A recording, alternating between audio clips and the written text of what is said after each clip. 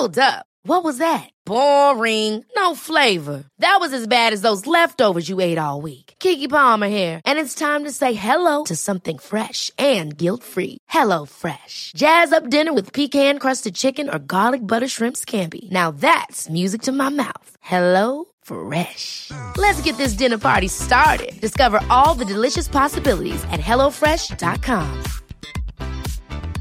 There's never been a faster or easier way to start your weight loss journey than with PlushCare. PlushCare accepts most insurance plans and gives you online access to board-certified physicians who can prescribe FDA-approved weight loss medications like Wegovy and Zepbound for those who qualify. Take charge of your health and speak with a board-certified physician about a weight loss plan that's right for you. Get started today at plushcare.com/weight loss. That's plushcare.com/weight loss. plushcare.com/weight loss. Late Lunch with Blackstone Motors. The 2020 Dacia sales event is now on at Blackstone Motors, Drogheda, Dundalk and Cavan. Call in to see how shockingly affordable a new Dacia is in the new year. Good afternoon, and you're very welcome along to Late Lunch this Friday afternoon. Joan Larkin here, sitting in for Jerry again. My last day for this while anyway. Busy show full of very interesting people. You can text or WhatsApp with all your comments and queries to 086 1800 658. A heartbroken father still treasures a little Santa he places on his mantelpiece each Christmas in memory of the 6 sons he tragically lost to cystic fibrosis.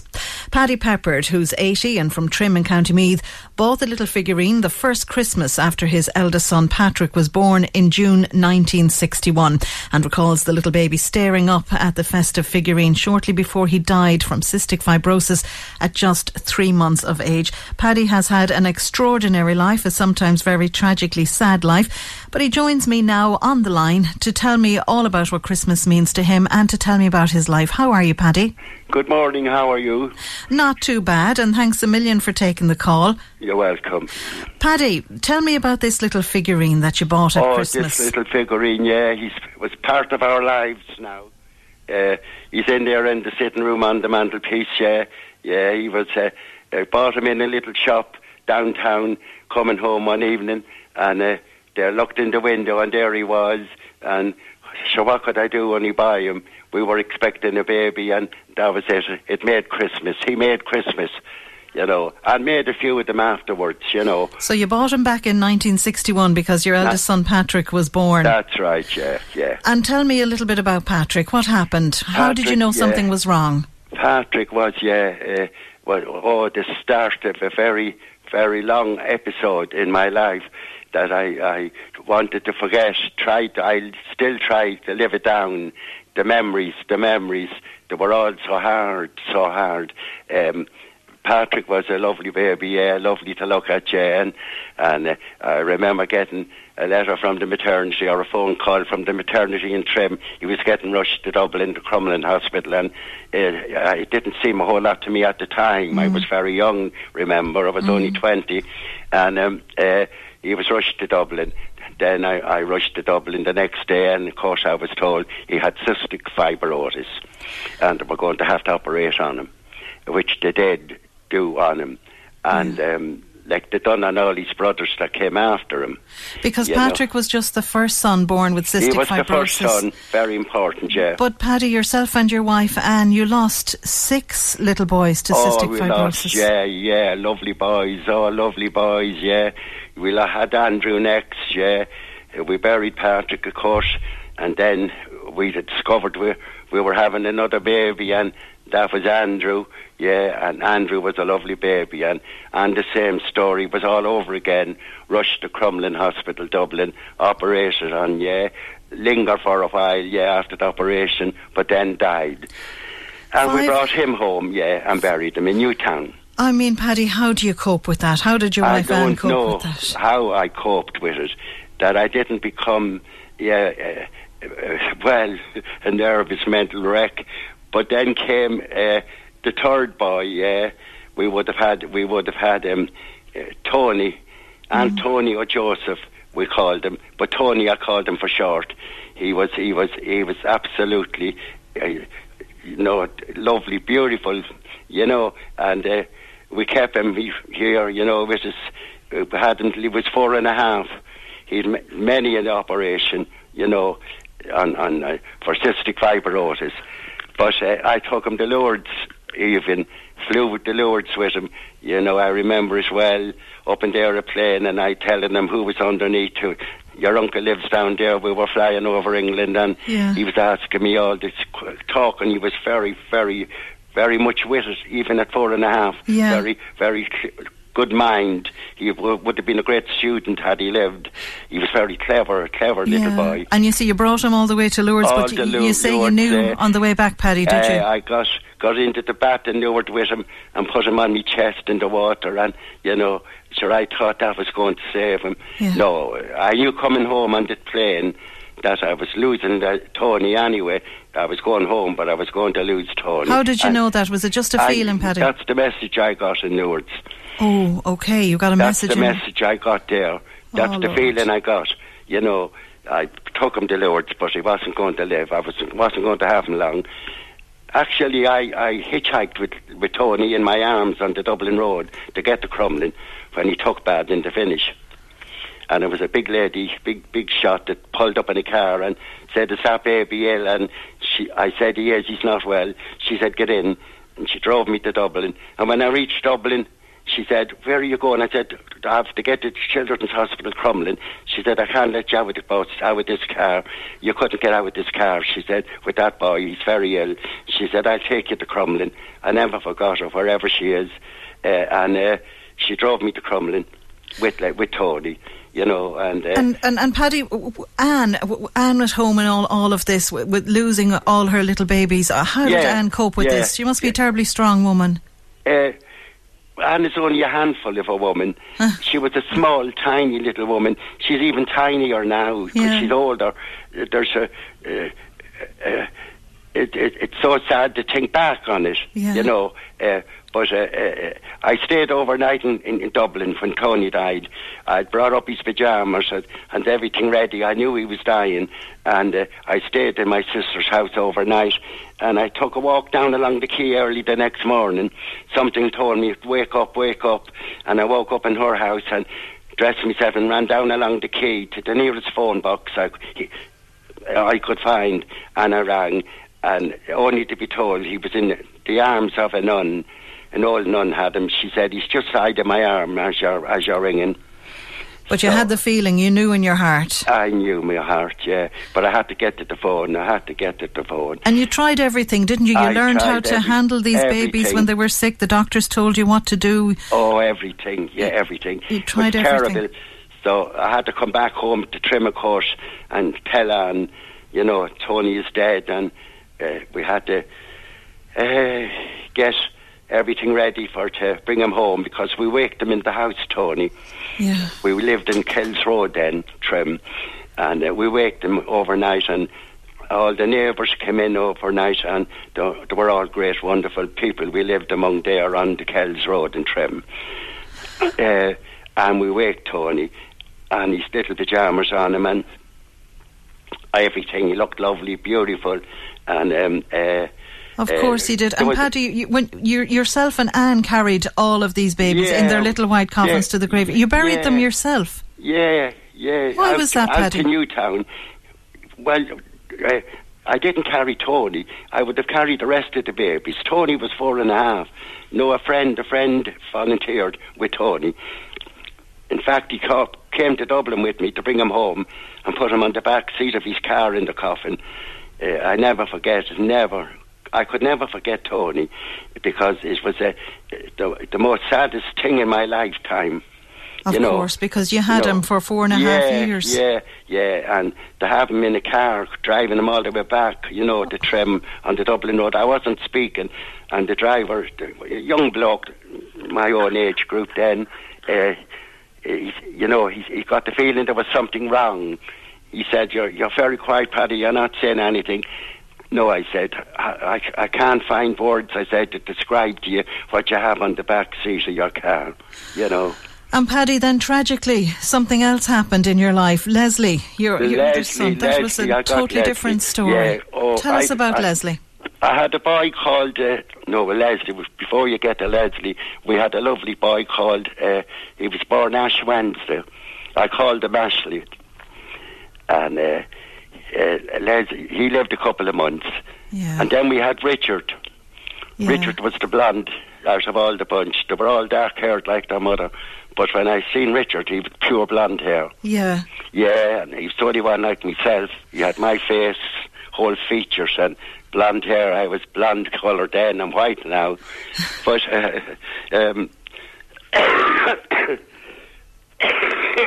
excuse me. No problem at all, Paddy. And, Richard was another big blow.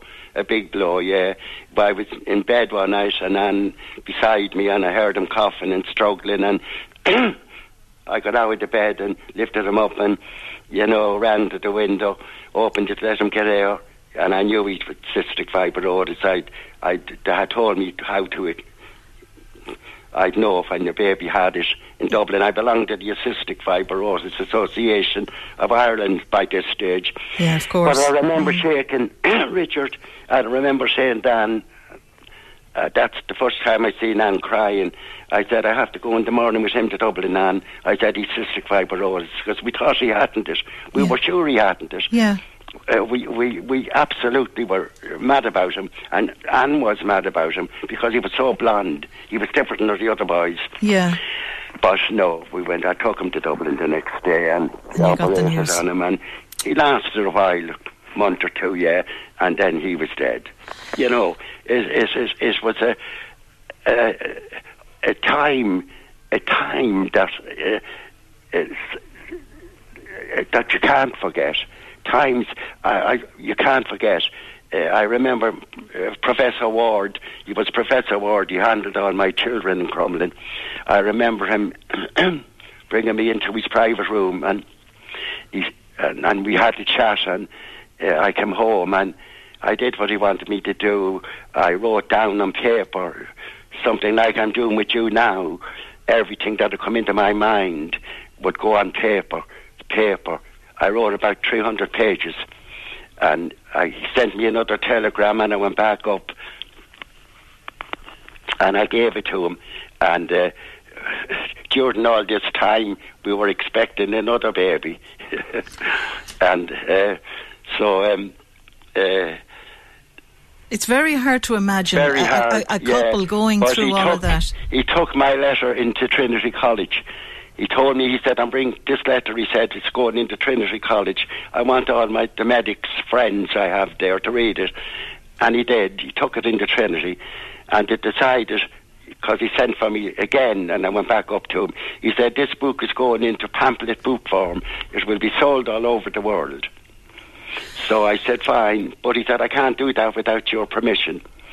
I said, you have my permission on one condition.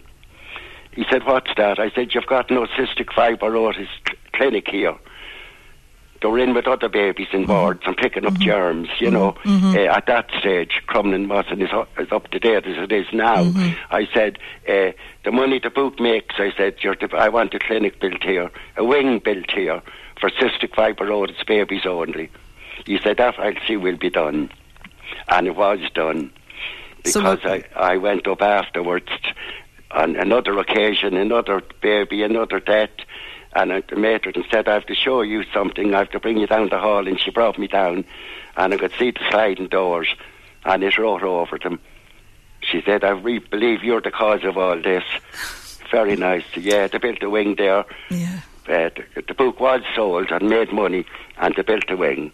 But isn't that a wonderful legacy? Another legacy, yeah. It's wonderful. Yeah, but the next baby was tragedy. The next baby we had that year was a girl, and it was boys until we had a girl. My daughter Martina.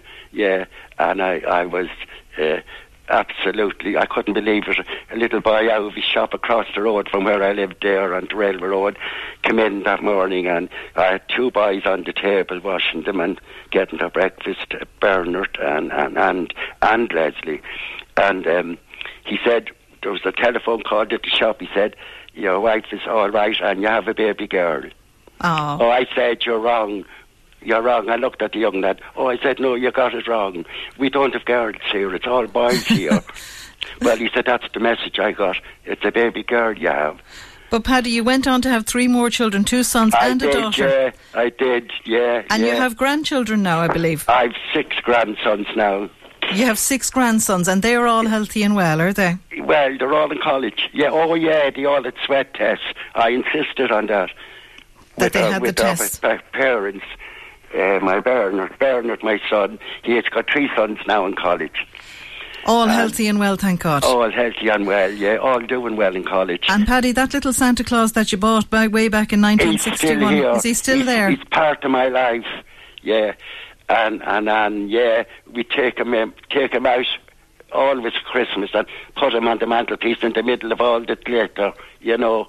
And I do stand in silence on my own sometimes, just to look at him and talk to him and call out, you know. And remember all those lovely children. And remember all the names and all the boys, the little faces, you know, that I looked at. And Paddy, despite all the tragedy, yourself and Anne celebrated 60 years married there. 60 years a couple of married, weeks ago. The 21st of November, just 2 weeks ago. Well, congratulations, belated congratulations from all of us here. And you went off with all the bouquets of flowers and put them on the babies' graves. They were in that room, that guy that arrived the other day, during the taking of them photos he took. There was all bouquets here in the hall and in the room. So, Paddy, it's a long time, 60 years. I wouldn't like to be going back there again. No, it was a hard time. I couldn't possibly go back there again, you know. Well, Paddy, it takes a remarkable man and woman, a remarkable couple to come through like you did and to celebrate 60 years married. Yeah, we're still together. You know, we were a good man and woman. We done everything right, as we thought. But we were very young getting married. You know, I remember well, I was only 19 and a half when I got married, you know. Yeah. And you did everything right and you stuck together through thick and thin. Yeah, when you were in the middle of Dickie Rock's number, the candy store on the corner, the chapel on the hill. Yeah. I remember singing it, you know. Oh, bless you, Paddy. I didn't know what was ahead of me. The tragedy, the pain, the hurt that was ahead of me that I had to face.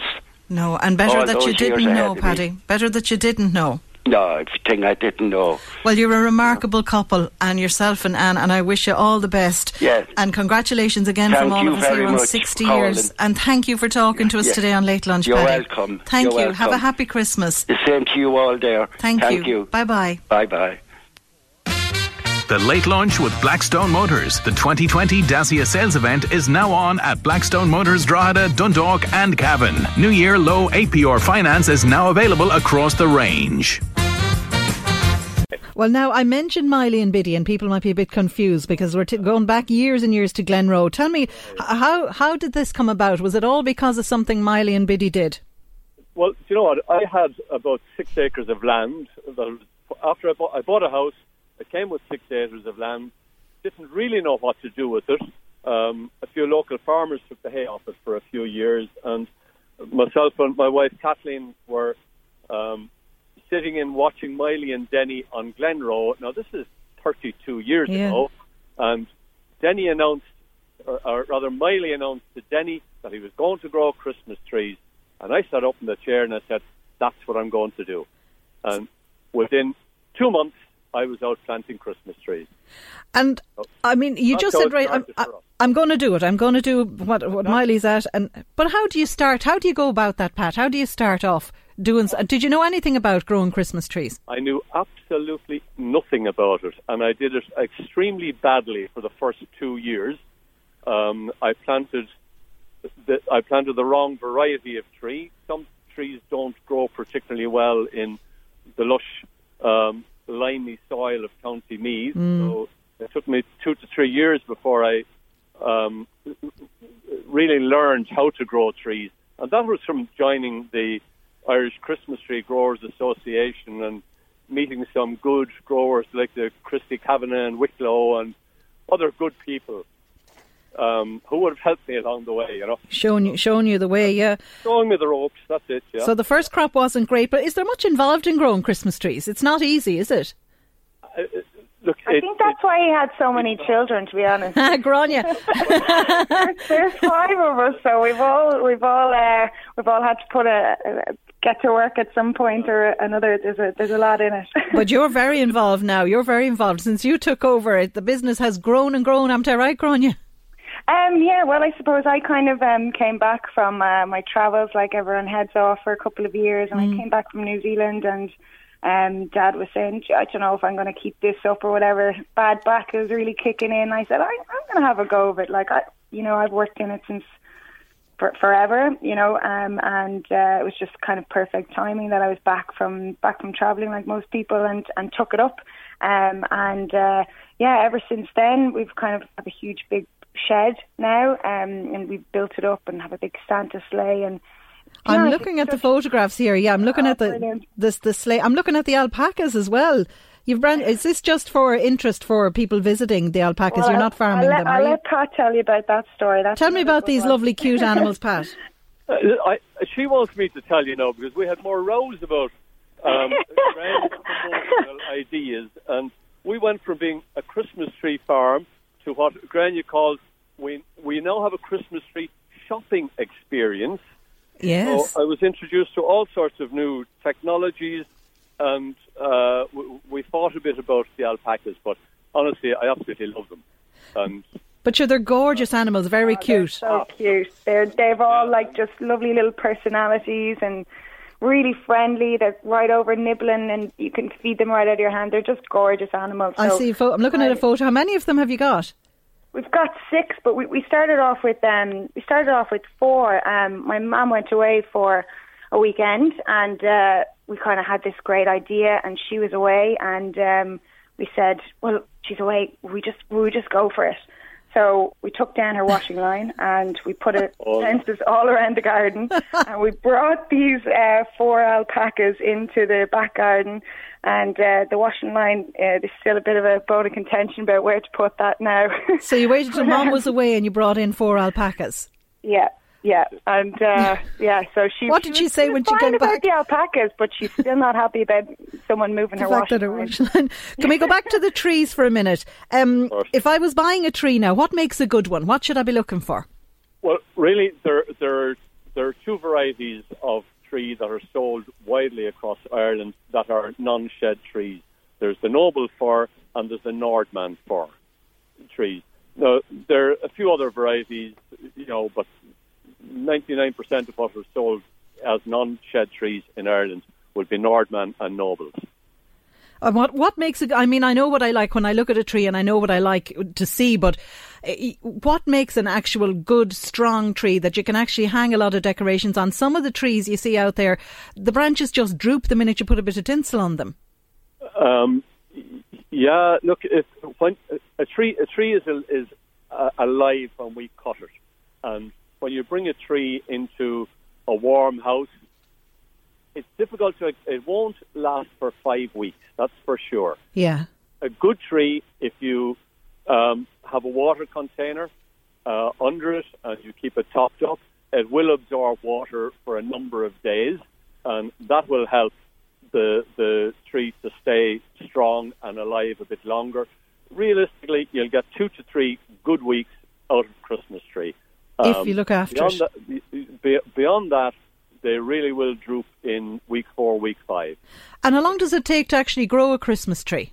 It takes a standard Christmas tree, like 7 to 8 foot high, will take about 7 to 8 years to grow.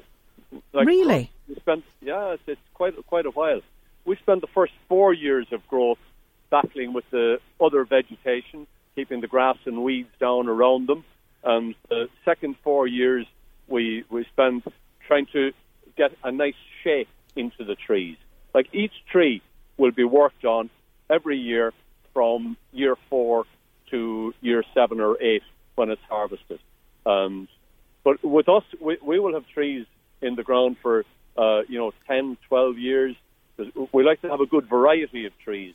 There's quite a few houses within our area near Dunboyne, up the Fairy House Road, are quite big, and they like to have a 10 or 12 foot tree.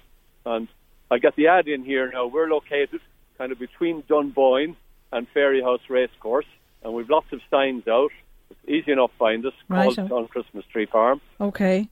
So if you're looking for a Christmas tree and you're looking for an extra large Christmas tree up to 10 or 12 feet, then you have those there in stock, do you? And a huge variety and plenty of them, yeah. And I see what you said here, that even something very, very simple can affect a Christmas tree when it's growing. Even a sparrow, you say, sitting on top of it. Oh, yeah. If a bird, sparrow, pigeon, whatever, lands on a tree at the wrong time, like generally in the month of June, when the leader, the front part or the top of the tree, where you put your stack out, and it's very soft at that point, and a bird lands on it, can break it, and effectively you lose about 1 year's growth. Like that's at that point, and at the earlier stage, the weather can play a big part. Like the summer gone was pretty good. The previous summer, I think we probably lost about 80% of our plants. Because the summer was so good. It was so good, yeah. So good for everybody else. Good for everybody else, yeah.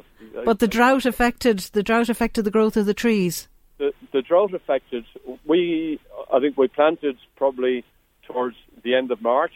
It had been raining heavily up to then. And from the week after we planted, we hardly saw a drop of rain until into September. And I think we lost about 80% of them. But that's rare. That would be, like, normally you could expect to lose anything between, 5-7% of the trees for a variety of reasons. Of course, yeah, in the height of that summer when everyone was delighted with themselves and they're out there in their bikinis in their gardens, they're not thinking about the poor old Christmas tree growers at that point at all, are they? Gráinne, how have you seen things since you came back, the business? Has it changed? Has it taken off? Are there more and more people looking for real trees? Yeah, I think it's changed in that people, love getting outside for Christmas. And it's what I found, it's been a real learning experience really for me. Christmas is a real time for tradition. People go the same place every year to their Santa to get their Christmas tree because, from when the time you're 5, been brought with your mum and dad to get your Christmas tree, all the way through to when you're now buying a Christmas tree for maybe with your son and daughter. It's a real time of tradition, and it really sets off the kind of festive season, getting your Christmas tree up and getting outside into nature and seeing where they're grown. We found that that's a real core part of what makes getting a Christmas tree really special. That's like what Pat was saying. It's not just a Christmas tree farm; it's the Christmas tree experience. It totally is, yeah. And I've been, it's our home place, so we've seen, kids growing up for the last kind of 20 years, and that's as long as my memory spans now. Selling our Christmas trees, but we've seen people who were buying Christmas trees with their parents now, buying it with their children, and it's so special every year seeing the kids grow up that little bit every year, and their parents seeing, this is a year gone, this is a year past, and look at how big everyone's getting. And it's always a treat, isn't it? It's a treat going out that day. We're going to get the tree. I remember when my kids were small, it was a big deal. It wasn't just going to pick the tree, to get the tree and bring it home. It's a great old tradition altogether. And when we're, when I'm kneeling down talking to the kids, asking them what they're going to get from Santa, you can kind of see how big the Christmas trees look to them at that when you're down at their level, When you're down at their level, and how what the alpacas look like when they're at that level. And they just think it is magic. And it is magic. It's brilliant. Sure it is. A magical time of year. Well, I'll be out on the hunt for a Christmas tree myself shortly. I might pop into you one of the days, Gráinne. I haven't even started thinking about Christmas yet, but I should really start getting the skids under me now. We'll get you in the Christmas spirit. Good woman. Well, Pat and Gráinne Blunt, Callstown Christmas Tree Farm, thanks a million. It's been a pleasure talking to you. Have a great day and a happy Christmas. Thank you. Bye-bye. Bye-bye. Bye-bye.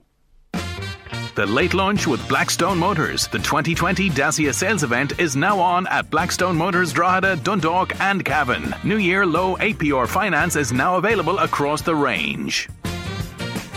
Welcome back to Friday's Late Lunch. Now, before the break, we were talking about growing Christmas trees, but now we're going to actually talk about what you do when you get the tree home. So we're going to talk about decorating the tree now. And on the line, I have Orla McAllister from McAllister's Home and Garden Centre in Carrickmacross. How are you, Orla?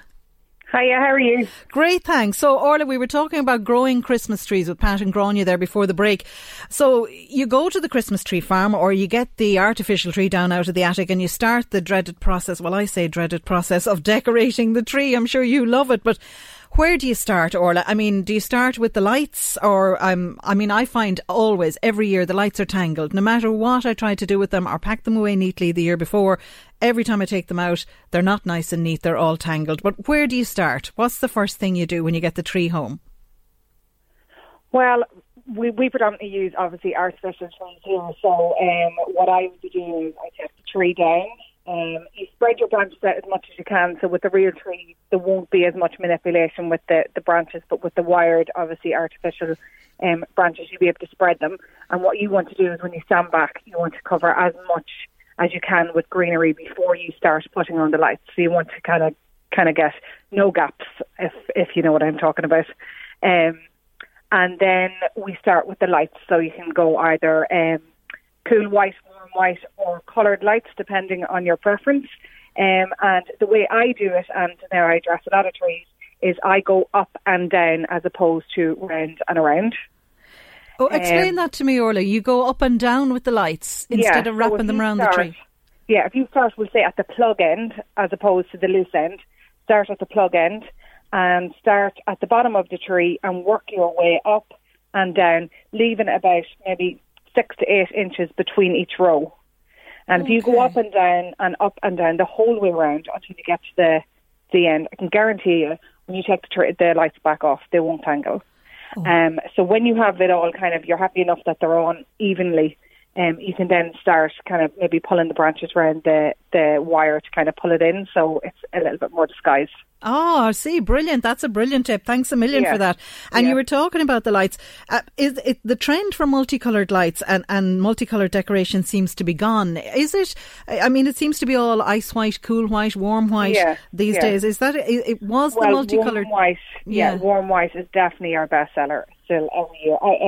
Cool white would tend to go well, but more outside, and coloured as well, more outside. So people are doing tend to do their trees outside in like a cool white colour, or go back to the multicolour. Some people still use them inside, but the warm white tends to go, and then people add in colour with the actual decorations themselves. Yeah, because I think the multicoloured lights seem to be a throwback to the 70s and 80s. When I was growing up as a child, we always had the multicoloured lights. Yeah, they're still beautiful looking. Like, you know, lights have gone from the old traditional bulbs that you had to try and twist every bulb in and see which one was actually broke. They're now LED, and, you know, they're low energy, cost efficient, and but warm white is definitely our best seller. And Orla, do Christmas trees follow trends? I mean, is there a colour scheme that's in favour right now this year? I mean, do they follow fashion trends? Absolutely. Traditional will still be your best seller. So your yellow gold, your reds, kind of maroon. We've got a lot of maroon this year. Dark reds, still beautiful colours, kind of bringing in maybe some more green into it. But our second best seller, and has been for the past 5 years, is rose gold and pink trees. So they're like really feminine, really beautiful, very different. So you could pull the pink in with reds and golds and maybe start introducing it this year. But people eventually phase everything else out and put the gold and pink on it. It's fabulous. Oh, okay. I've never seen a rose gold or pink Christmas tree. Yeah. Wow. It's just massive, Yeah, okay, so that's the big trend. I was wondering, I knew there'd be something out there that'd be the thing for this year. So it's rose gold or pink Christmas trees. And last question for you, Orla, the star or the angel on the top, has this changed over the years? Again, we do our trees a very floral look. So we have like ferns that we put in the top of the tree and kind of spike them at the top, as opposed to going for an angel or a star, because they don't tend to sit, and that's probably because I'm dressing a lot of trees and we have trees dressed on the floor. The angels and the stars tend to tip over. But no, the stars and the angels are still selling, but kind of going away from that, maybe making a big bow for the top as well, which we do here in the shop in McAllister's. Oh, right, okay. Loads of things to be going on with. Orla McAllister from the Home and Garden Centre in Carrickmacross. Thanks a million for your time. Loads of ideas. Thank you, Orla. Thanks a million. Take care. We're going to take a bit of music now. Another Christmas song. This is Meghan Trainor. The Late Lunch with Blackstone Motors. The 2020 Dacia sales event is now on at Blackstone Motors, Drogheda, Dundalk and Cavan. Pre-book your new car for the new year and we'll hold all prices. You're very welcome back to Late Lunch. Don't forget you can text or WhatsApp us on 086 1800 658. Now, a school in Enniscorthy in County Wexford has come up with a brilliant idea to try to help Focus Ireland this Christmas. And on the line to tell me more about it is Jenna Fitzgerald from St Senan's Primary School. How are you, Jenna? I'm good, thanks very much. Thanks a million for taking the call. This is a fantastic idea. Well, I'd like to be able to take credit for the idea, but unfortunately I'm only sharing the idea. The idea was spotted online, I think, by one of our second class teachers, Denise Tyrrell. She saw that it was happening in a school in the UK and that the parents were being asked to donate to charity instead of maybe buying a little gift for teachers. And so Denise I'm working with parents a lot in school here, so Denise came to me and said, what did I think? Would it be a good idea? I thought it was, and so we approached the principal and went from there. And you sent out a letter to parents. I have it here. I'm just going to read a little bit of it out. The letter says there can be a lot of pressure on parents at Christmas time, and while staff are always grateful for your kind gifts, we would like to reduce stress for families and suggest that this year you don't buy gifts for us.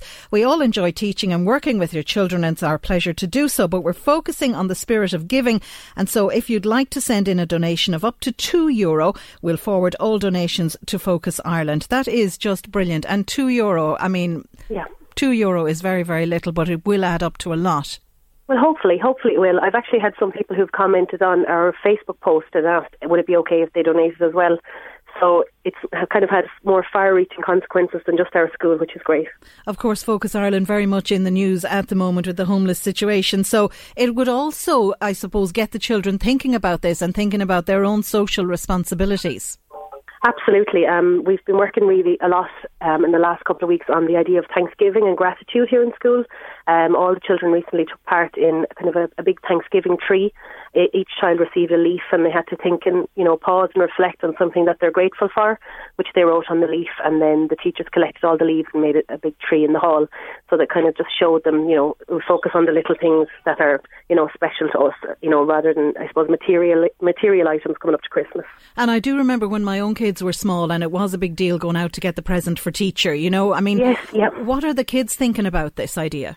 Well, some kids have said, look, I'm a little bit too late this year, teacher, because I've already got your present. And we said, that's completely fine, We're not going to say to the kids, you'll have to take that home. If they've gone to the trouble of getting something and, putting thought into it, then absolutely they can, of course, bring it in.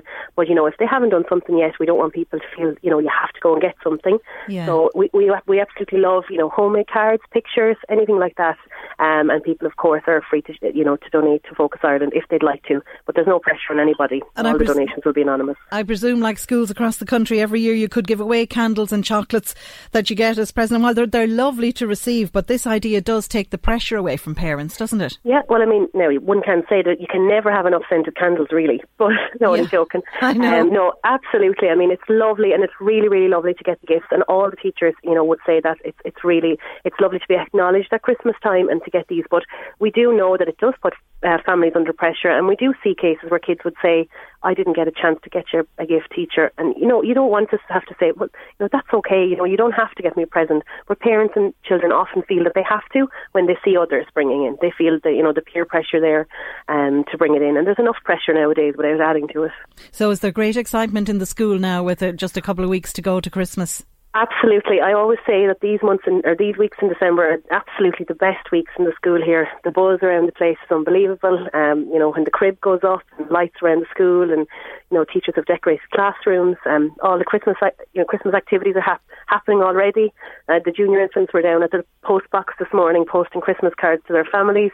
So it's just really, really special time in schools. It's really lovely to be here. Of course, when the children are that age, it's a magical time for them, isn't it? Absolutely, yeah, it really is. It really is, and all the kids from 6th class down help to make it really special for the younger ones, especially. So when you collect these donations, how are they collected then? Do the kids literally bring in a €2 in an envelope, or what way is it done, Jenna? Well, usually when we collect for charity, throughout the year, that's exactly how it's done. The kids will bring it in and give it to teacher, and then the teachers just bring them down to the office. As we just put up the post yesterday, we haven't gone through the finer details of exactly how we're going to make the donation yet. But I'm sure when it all comes in, we'll, contact Focus Ireland and arrange a way to forward it on.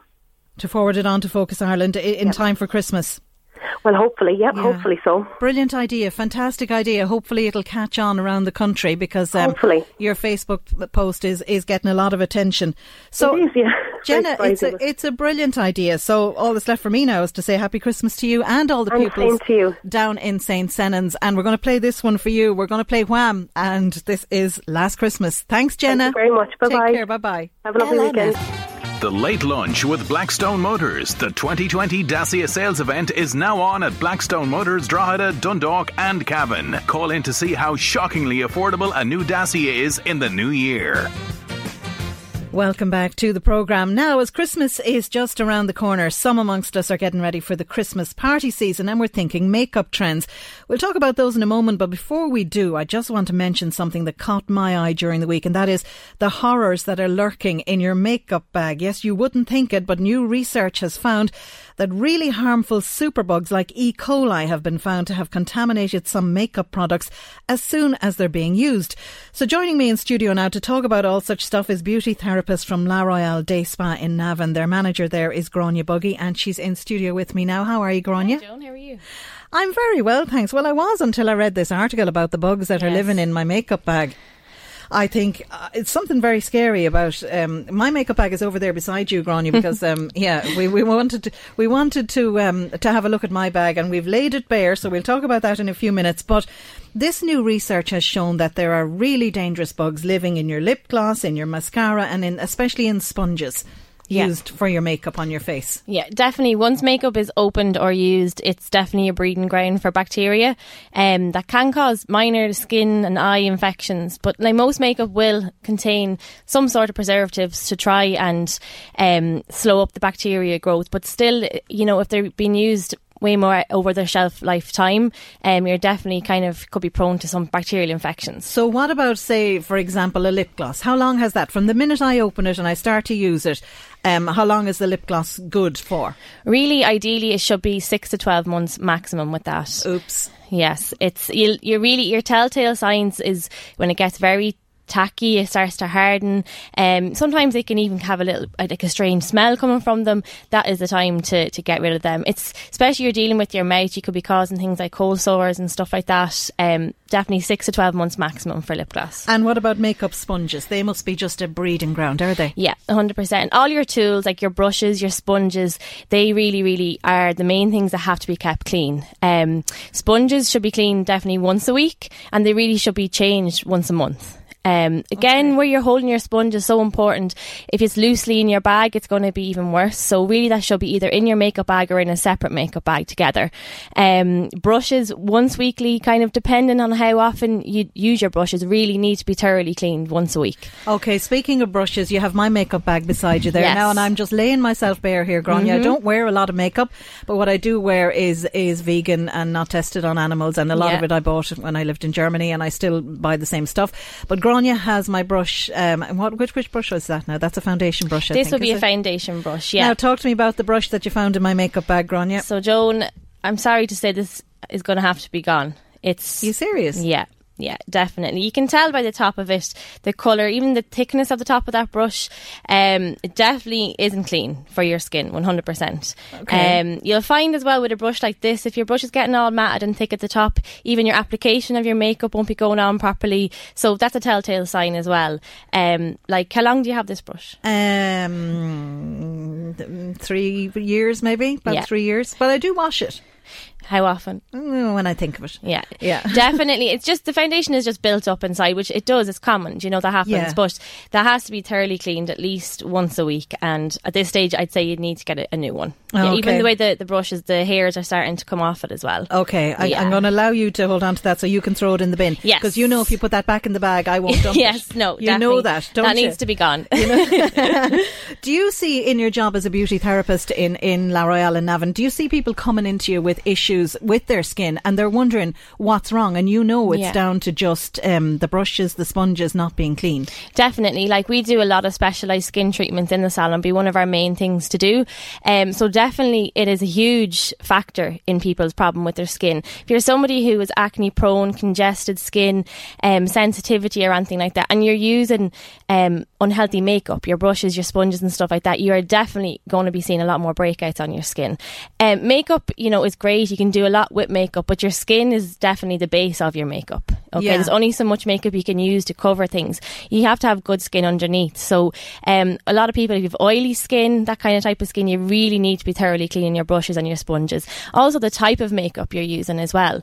Mineral makeup is the best type of makeup for your skin. If you're someone who has problem skin, it's not going to add to any of the problems that you have already. Okay. And of course your eyes are very, very delicate. Yes. A person's eyes are very delicate, and we're looking at mascara, and we're going to bring the producer Louise in here now, Louise, because Louise came down here and handed you a mascara wand, and I'm going to let Louise take it up here because she handed you a mascara and she handed you 3 we can call them pencils. They used to be pencils. Yes, they're compact. They're compact, Grania. She says they're compact. Right, okay, well, mascara is definitely something that has to be changed, like, very regularly. Its shelf life is 2 to 3 months maximum. Grania, she says that's 5 years old. Yeah. Yes. You're very lucky that this hasn't caused you any problems on your eyes, before now. Yeah. I should be very sick, feel a clumpness, a dryness coming onto your mascara, it's time to go. Bacteria breeds really, really quickly on mascara. If you think of it, with each pump that you're using, you're putting dry air into the tube. So mascara is something that really needs to be changed very regularly. And talk to me about the lip pencils that she gave you. She gave you, I think, a lip liner and an eyeliner. Oh my God. You're doing a great job on these. These eyeliners are gone down to about an inch. So they've been pared very, very much so, very far down.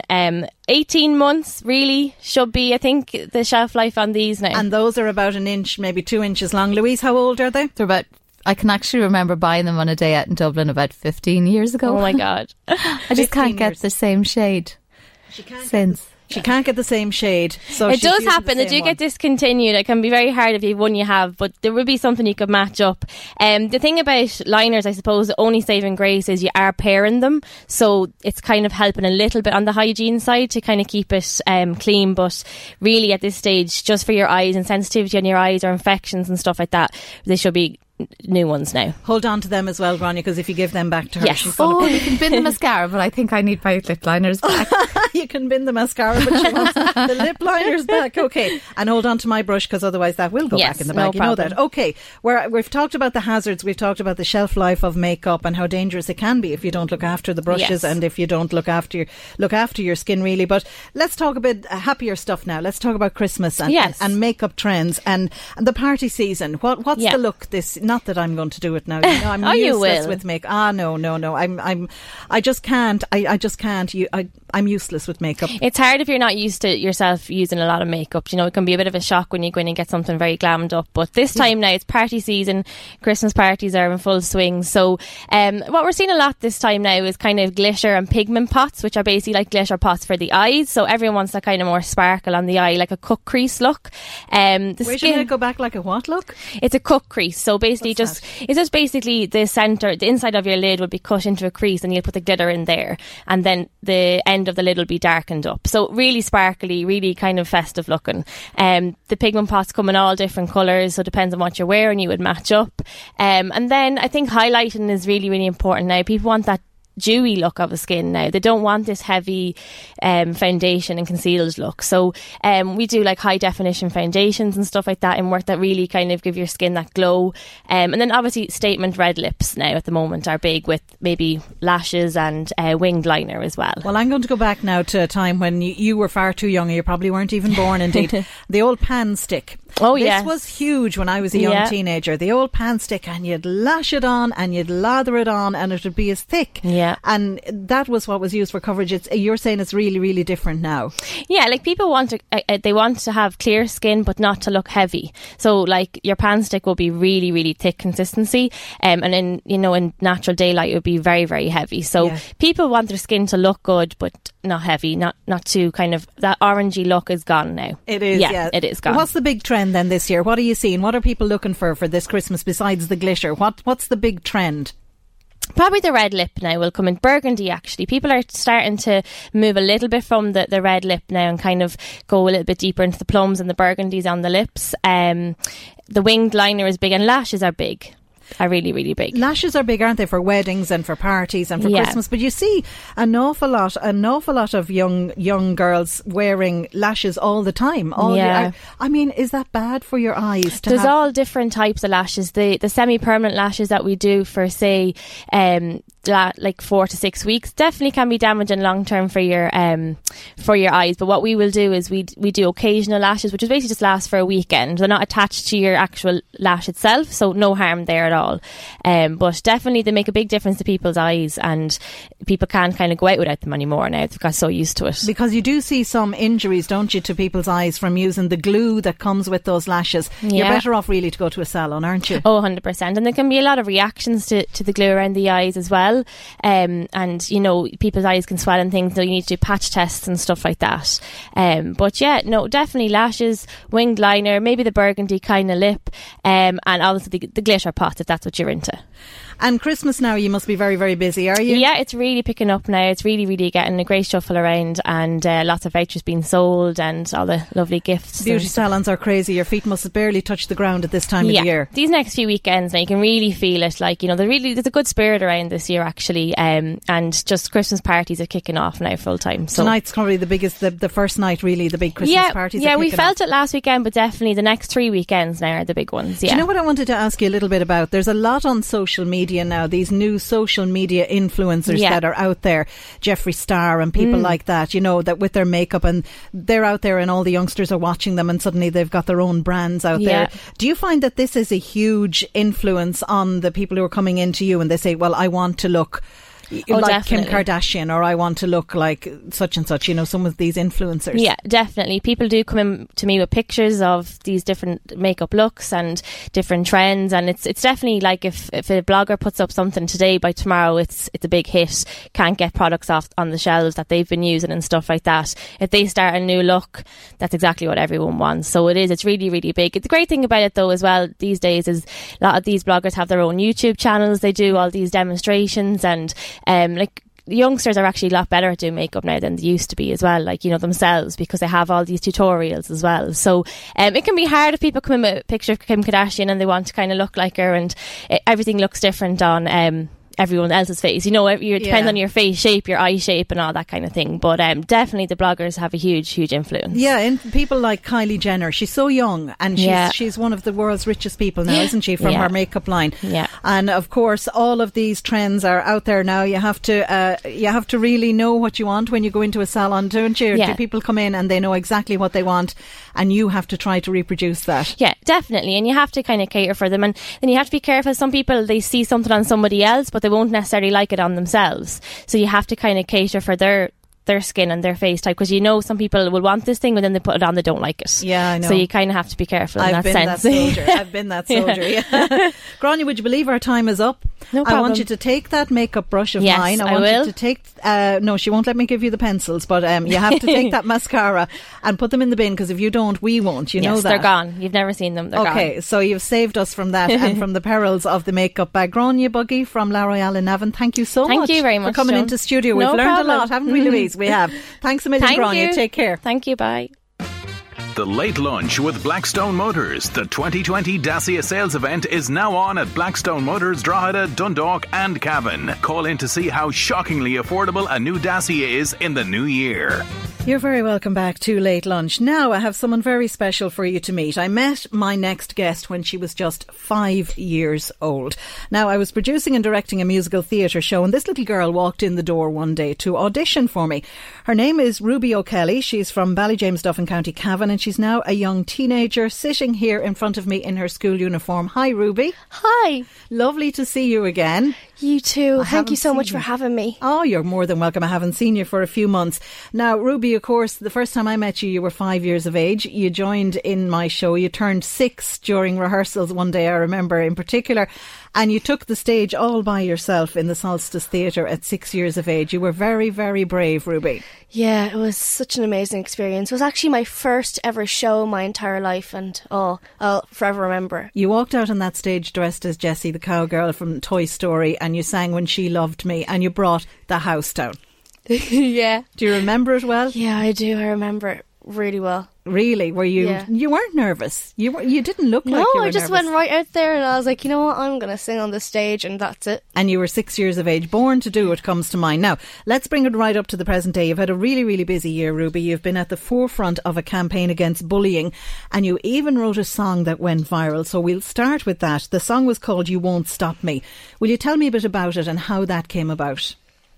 Well, basically, the song is about bullying, and it's about kind of loneliness and grief, and mostly bullying, because I was inspired by my brother. My brother was really badly bullied when he was younger, and I'm younger than him. I'm his younger sister, and like, when I saw him coming into the house, I saw how sad he was, even though I was too young to understand, and even my mum and all that, and it was sad watching him and sad looking at my mum, upset for him. And I remember I just was up in my room one day, about 2 years ago now at least, and I was just kind of playing on my piano and I was kind of writing, and then I kind of started coming up with like lyrics and words, and it just kind of flew out of me. And I remember I showed my mum. My mum was like, "Did you write that?" And I was like, "I did." And she was like, "You did not write that. You copied that." And I was like, "I didn't."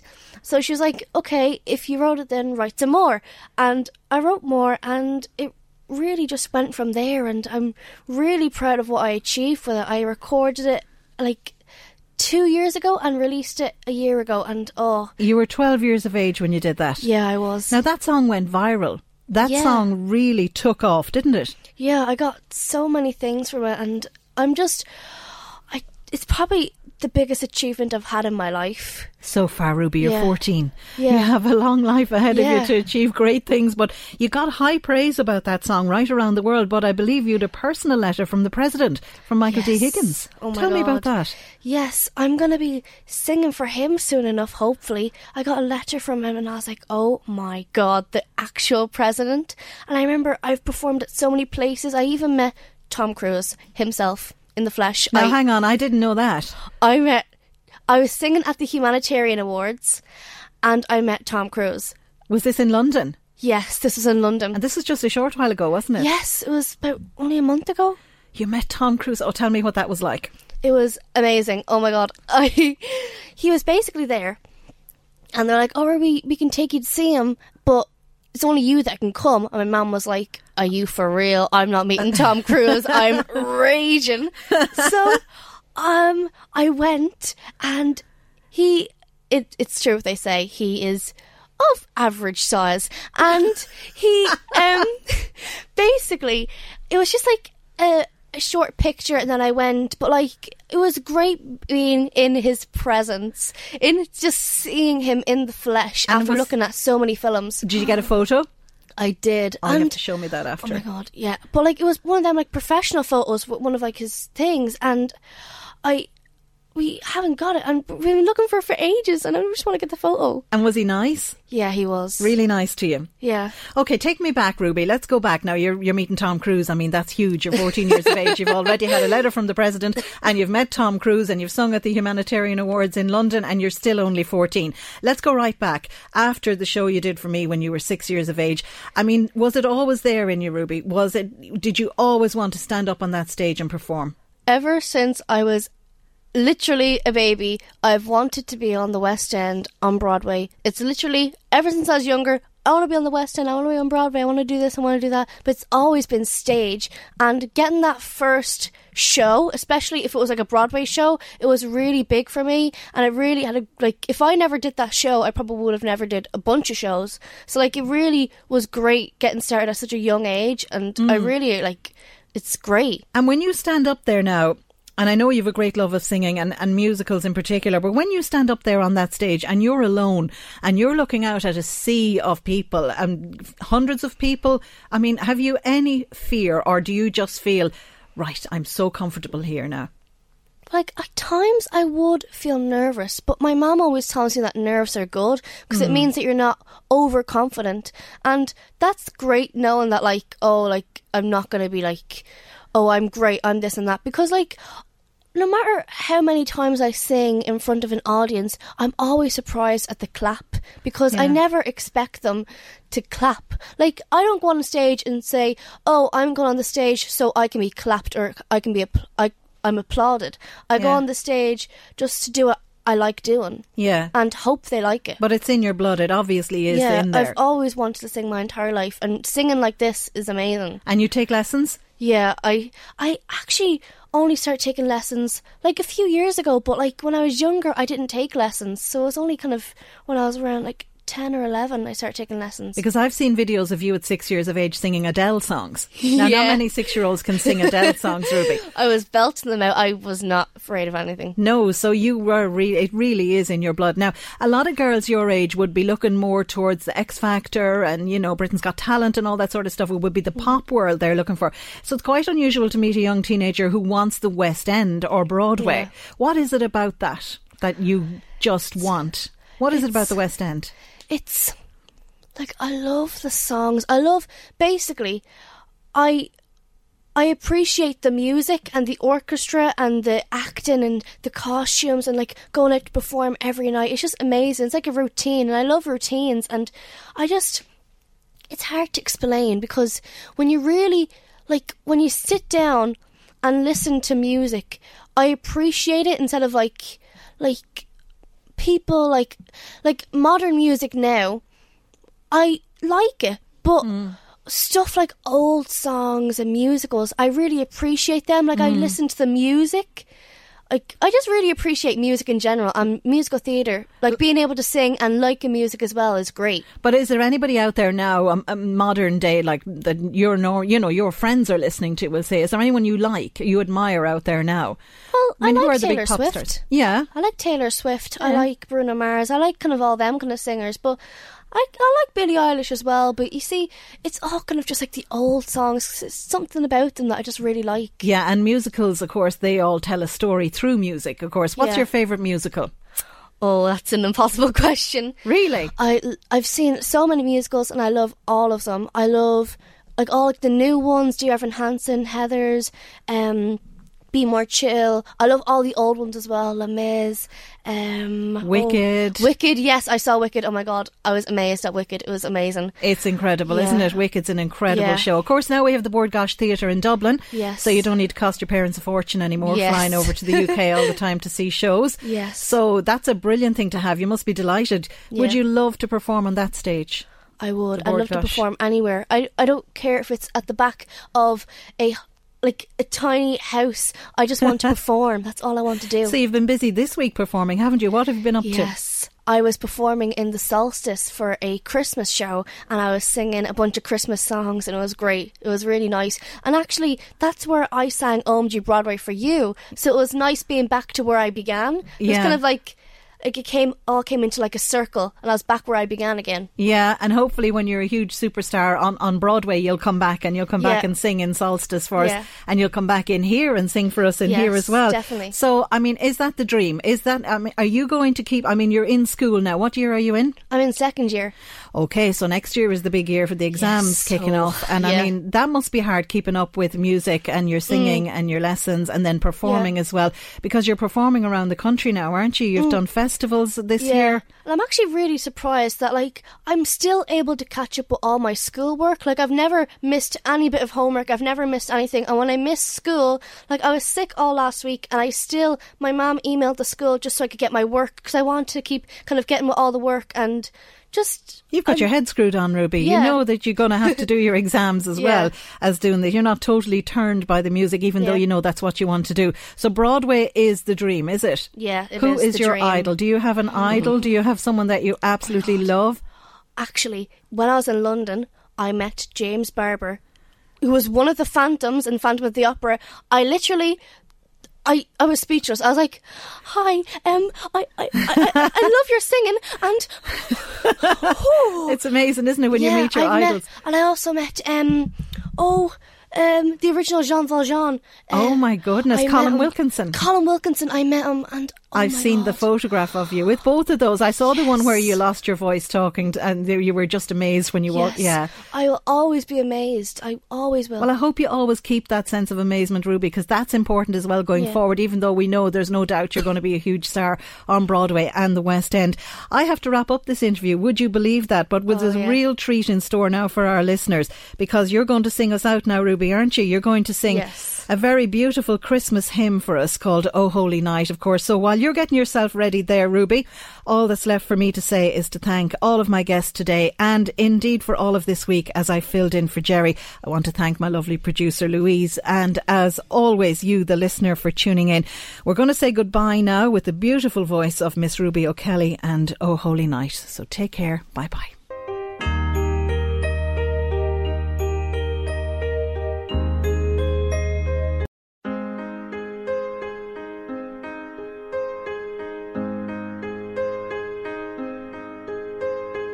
Oh, holy night, the stars are brightly shining. It is the night of our dear Saviour's birth. Long lay the world in sin and error pining, till He appeared and the soul felt its worth. A thrill of hope, the weary world rejoices, for yonder breaks a new and glorious morn. Fall on your knees. Oh, hear the angels' voices. Oh, night divine, all night, when Christ was born. All night divine,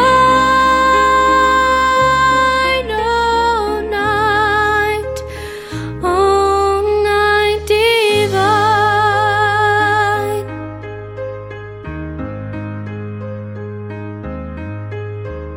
So led by light of faith serenely beaming, with glowing hearts by His cradle we stand. So led by light of a star sweetly beaming, here came the wise men from the Orient land. The King of Kings lay thus in lowly manger, in all our trials, born to be our friend. He knows our need, to our weakness no stranger. Behold your King, before Him lowly bed. Behold your King, before